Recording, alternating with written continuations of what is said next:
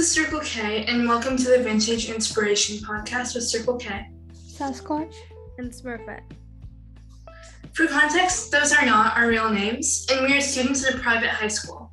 Today's episode is about women's rights, but first, here's a quote. Think about the ancient Chinese proverb, a sister should not be important. For reference, that was a joke. We use this quote maker called InspiRobot in every episode and choose relevant quotes. Okay, so to start off this episode, women's rights is actually a very old debate that dates all the way back to Plato's Republic. So Plato suggested that women have natural capacities that are actually equal to men.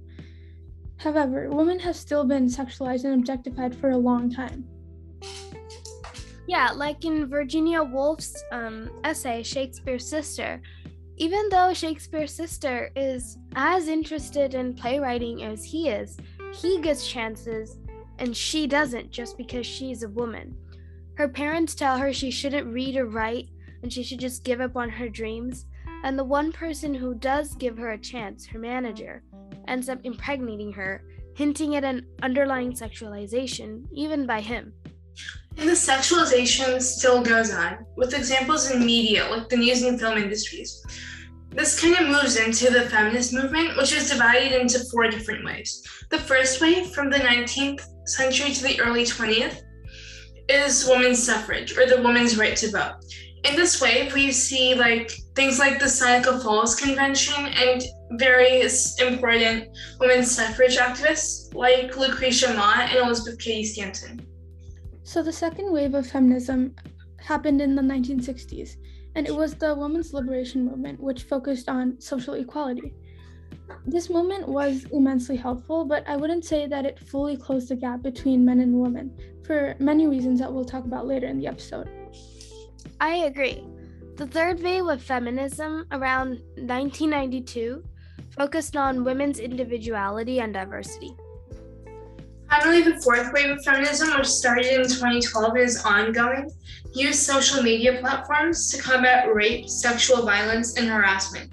People in the news and film industry are especially influential here, with people like anchors Gretchen Carlson and Megyn Kelly, and actors and singers Oprah Winfrey, Ashley Judd, Lady Gaga, and Evan Rachel Wood, opening up about their experiences with rape or sexual violence or harassment. Now we're going to talk about misconceptions of feminism in history. The first and most prevalent misconception, before we go there, these are not my views. These are just random views I found on the internet that are very wrong and should be corrected. The first and most prevalent misconception is that sexism is no longer an issue. This is so evidently false, but it's infuriating how men and women on the internet still choose to believe it, even when the evidence is right in front of them. There are still things like humongous wage gaps, huge double standards, sexualization, and objectification. Yeah, and some men even think that feminists hate men. What's your response to that? But that's not the point. Feminists don't hate men. All they're asking for is just equality between men and women. They're not saying that women should be the superiors and men are the only thing in their way, so we must get rid of all men. We're not going to go around killing men. I mean, there are many mass shootings related to misogyny in the sense that some men target women because they don't like their views.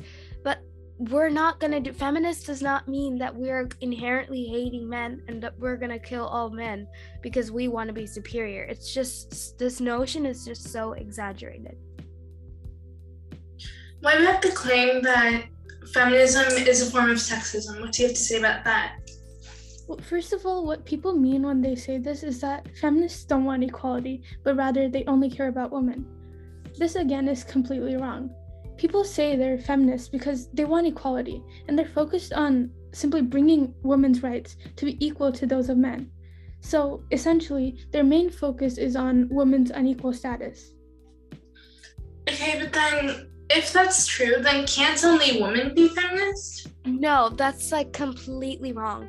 So anyone can be a feminist. As long as you believe in equality between men and women, you are essentially a feminist because that's what the feminist movement is about.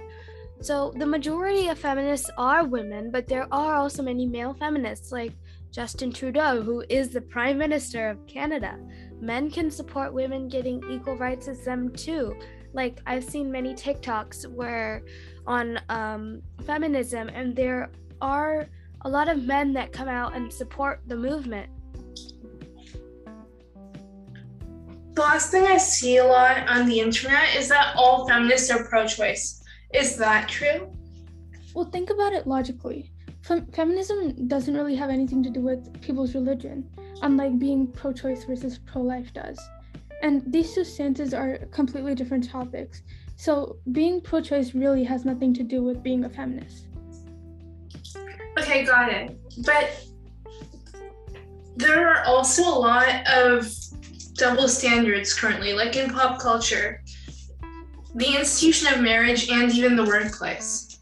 Yeah, like in K-pop girl bands, women have to go through strict diets and training programs to look good, like so they can sell more albums and more programs and stuff.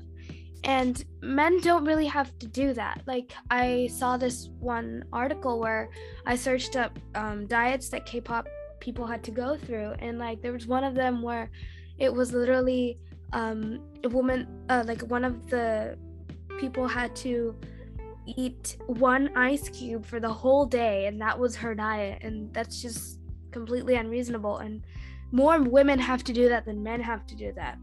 And additionally, K-pop trainees are pretty much forced to sell their bodies for contracts, which means they also face sexual harassment. Exactly. And this kind of relates to prominent female artists as well, such as Taylor Swift and Olivia Rodrigo. They receive hate for writing songs about their exes, and they're even called hysterical for staying on that drama too long and simply expressing their feelings, which are completely relatable and normal.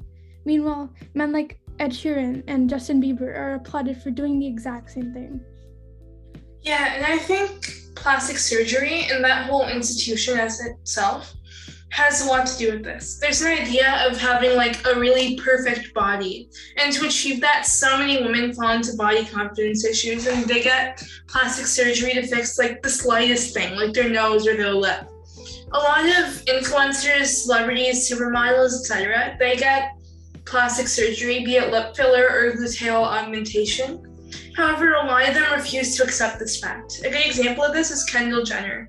She's applauded for being the most natural person in her family, but looking at pictures of her from 10 years ago and now, her cheekbones and lips look completely different. Obviously, I'm not hating on Kendall Jenner. It's just like she should accept the fact that she got plastic surgery, if she did.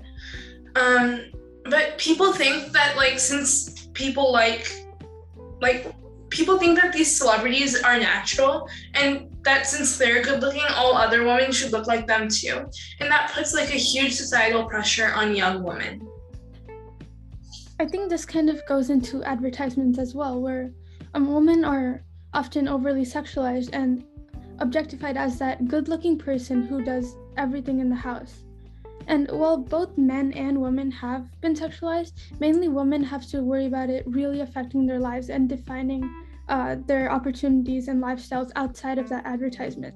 Women are the ones that have to live in fear of sexual harassment and other horrible things, and not men.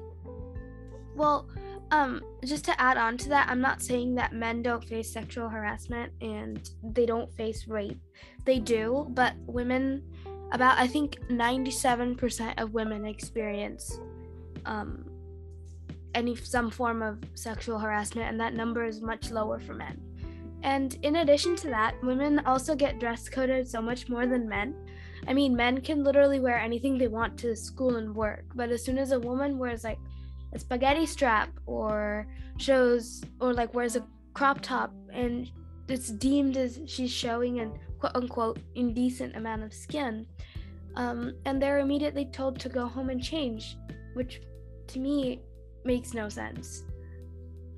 This even goes for pregnancy. If women are raped or harassed, society holds them and their dressing styles accountable for it, not the guy that raped them.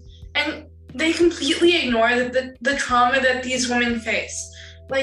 it's completely bad for their mental health, and ignoring this trauma is even worse.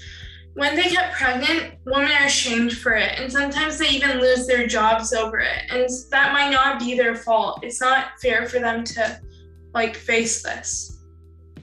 Yeah, and this goes into the idea of educating your sons and not restricting your daughters.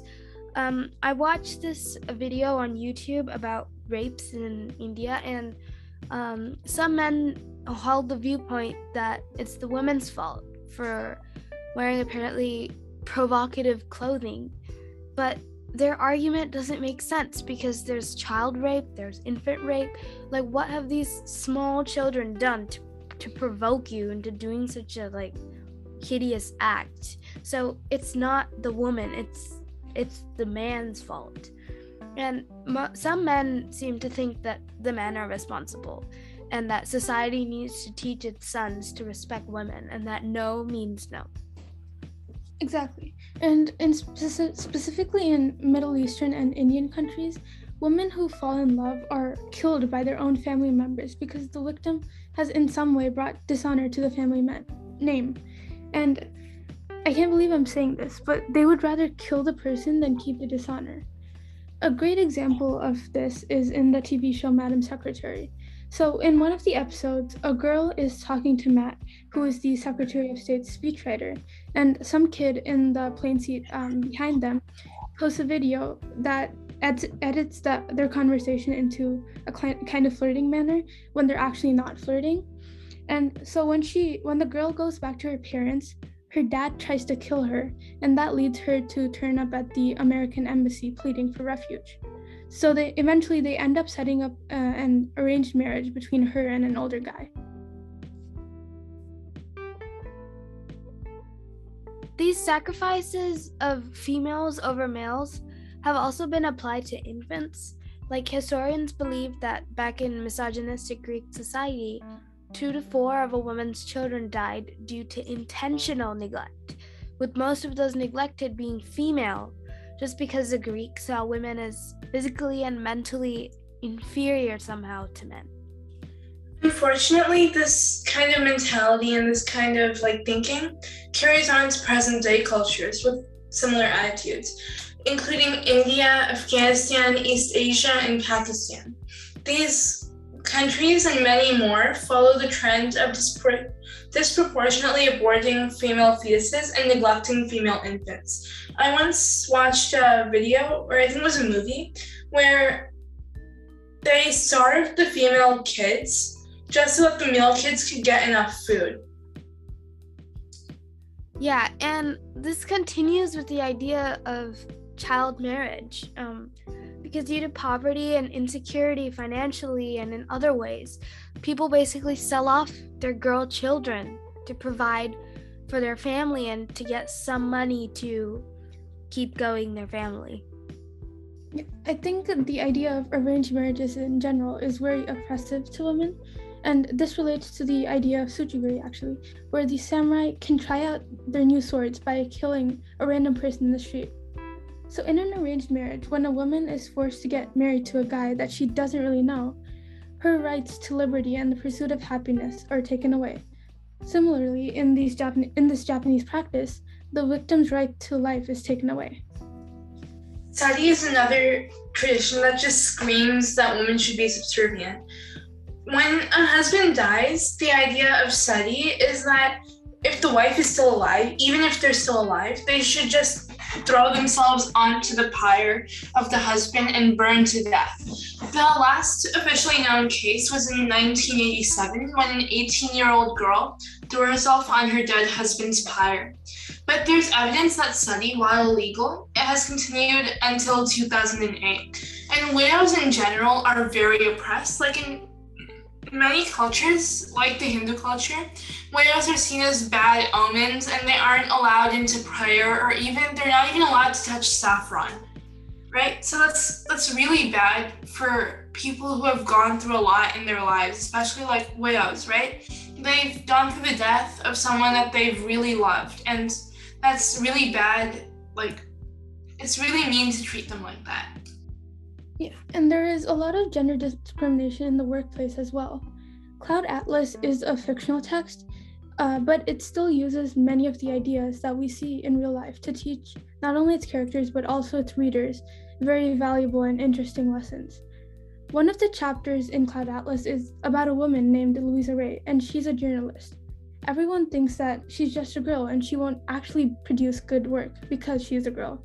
And this is why she couldn't get a better job in a better newspaper, even given her father, who was a famous reporter. She's overly sexualized by people she works with and people she interviews or just straight up talks to. Examples of sexualization include Richard Ganja, an actor who she tries to interview but he tries to use her for sex, and her co-worker Jerry Nussbaum. However, men assert their dominance over her in other ways. There's Rufus Sixsmith and Joe Napier, both of whom act as fatherly figures to her and try to take over her life in that way. And even the little kid who lives next door ends up being a dominating force in her life, where she has to think ahead for all of these people while they only think of themselves. For reference, if you have not read Cloud Atlas, we're sorry for the spoilers, but it's a really good book. You guys should read it. Yeah. And another aspect to workplace discrimination of women is the wage gap.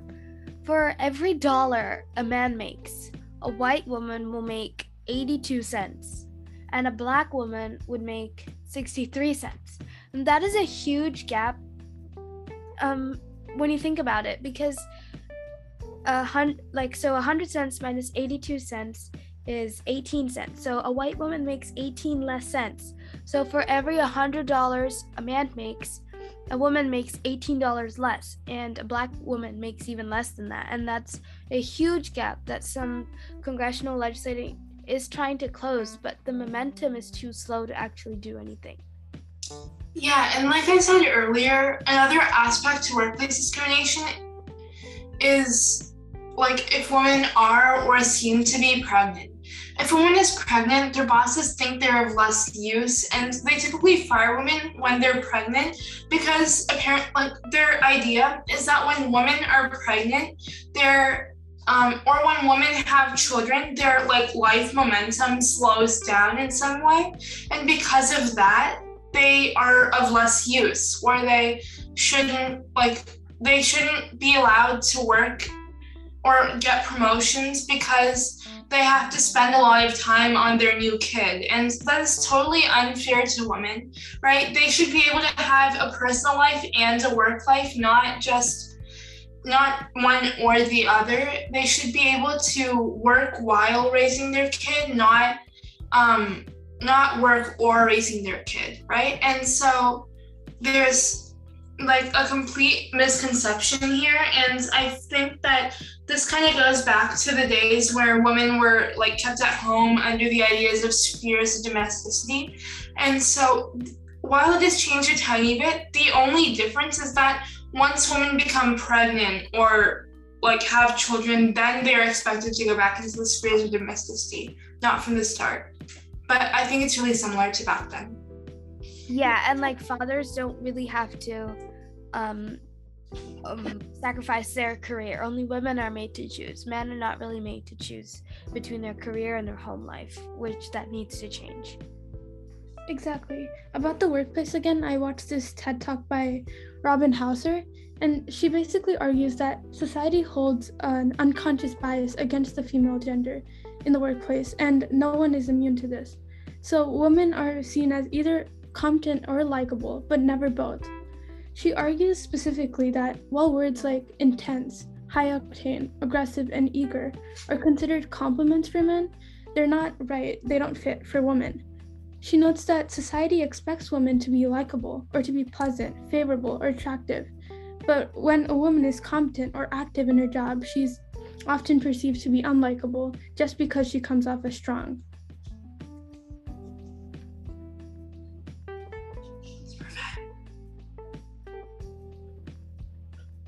That's it for today's episode, and thank you for listening to the Vintage Inspiration Podcast.